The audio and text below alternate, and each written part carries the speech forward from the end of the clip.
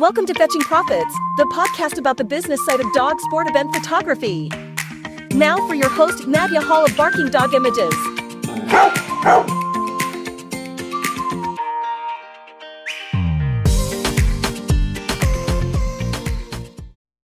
Hi, everyone. So the purpose of today's episode is an introduction to why I decided to start a podcast and a little bit about me and my background. The reason I decided to start this podcast is that there's really no resources out there for learning how to start your own business photographing dog sport events. There's some information out there about the technique of photographing dogs doing sports, but not much about actually how to make money doing this. Not that money is the only important thing. Obviously, we are out there to help the competitors capture their memories, remember these events and their amazing achievements with their dogs. But to be able to continue to do this work and have a successful life and not get burnt out is to be making profits off of that. And that's why I've named the podcast Fetching Profits. So whether you're just starting out in the field of shooting dog sport events, or maybe you're shooting portraits right now and want to get into events, maybe you're a photographer that works with mostly humans and you're thinking about trying to get into dogs, or maybe you're just buying your first camera, you're a competitor in these sports and you want to try to capture the memories for yourself or your friends. I'm hoping that this podcast will be helpful for you. I'm planning to release episodes on a bi-weekly basis. They will be anywhere from 20 minutes to an hour, and they will feature either just me or me talking to a guest.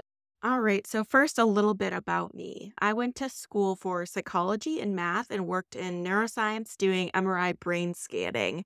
So not quite going to school for photography. After college, I continued to work in research as a data analyst and later a data scientist for a nonprofit organization. And I was manipulating and analyzing big data from state and federal departments, mostly looking at early childhood. I use a lot of this data experience in my business today, and some of what I'll talk about on the podcast will be the links to data science and automation, workflow, all of that fun stuff. In terms of photography, I got my first DSLR, a Pentax, after college and started doing a lot of landscape photography. So my husband and I would go on camping trips all around the national parks, and I would drag him to every single sunrise and sunset just to get that perfect shot. After that DSLR camera had a sensor issue, I officially went mirrorless, first with Olympus and later Sony.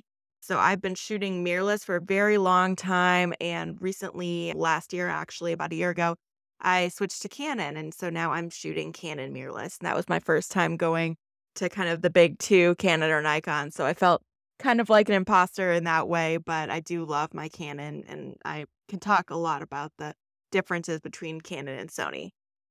Of course, when we got our first dog in 2016, she is a golden retriever. She was the cutest puppy ever.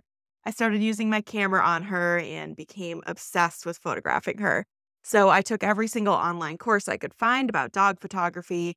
I was also training her to compete in multiple sports, dock diving, rally, agility, obedience, and it didn't take me long to go to these events and see the photographer there and think, wow, I really want to be that person. That would be so cool. Starting around 2019, I was officially covering events.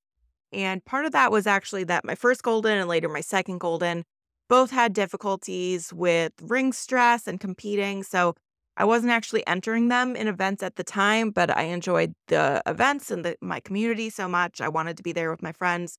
I felt like photographing them was a great way to be involved. I'm sure there are a lot of people out there with similar stories. But of course, the cost of the equipment, the website, the time, it all quickly added up, and I wanted to find a way to be profitable doing this hobby, kind of turning that hobby into more of a side hustle. And that actually led me more into doing dog portraits. It seemed like in all the education I could find out there, portraits are really the only way to earn money photographing dogs, and shooting events really felt more like charity work. People would do it for free. People would sell photos for $1. They'd do it because they were part of the club. It wasn't necessarily a way to make money. Of course, I wanted to change that, and since then, I've been shooting both portraits and events, and both of them are equally profitable for me. I love having these two different sides of my business, one that is a luxury experience with just one dog or a household of dogs, and one that's a volume model where I'm shooting hundreds or even thousands of dogs over the course of a weekend. And of course, those prices differ quite a bit. I have competed in all of the sports that I photograph, and I think this gives me a unique perspective on what I'm taking, but can also be challenging from a scheduling aspect. I have also photographed larger events where I contract out to other photographers. And this past year, I booked and shot my first national event where we had 16 total staff members, including myself, and it was an amazing experience. I also competed in that event, so that is a lot of experience that I can share with all of you. Going back to the podcast, I did a survey in a Facebook group just to learn a little bit more about what people are interested in hearing. And here are a couple of the topics. The most popular topic was pricing and what to sell. This makes sense because, like I said, not many people know how to make money off of doing this job. You might make a little bit of money, but not enough to actually cover your hours or your cost. You might be out there doing this for free because you're not actually sure how to start a business, or maybe you don't want to start a business. Running a business is, of course, a different skill than photographing dogs. And sometimes people just don't want to do it. They just want to take pretty pictures. So the pricing aspect is a huge one. And then what to sell. So obviously the most common thing that people sell are digital images. But what can you do beyond that? Maybe you're going to start working on prints, you're going to sell collages or other products like I do in my business. I do a lot of physical products. So that's something I will talk about.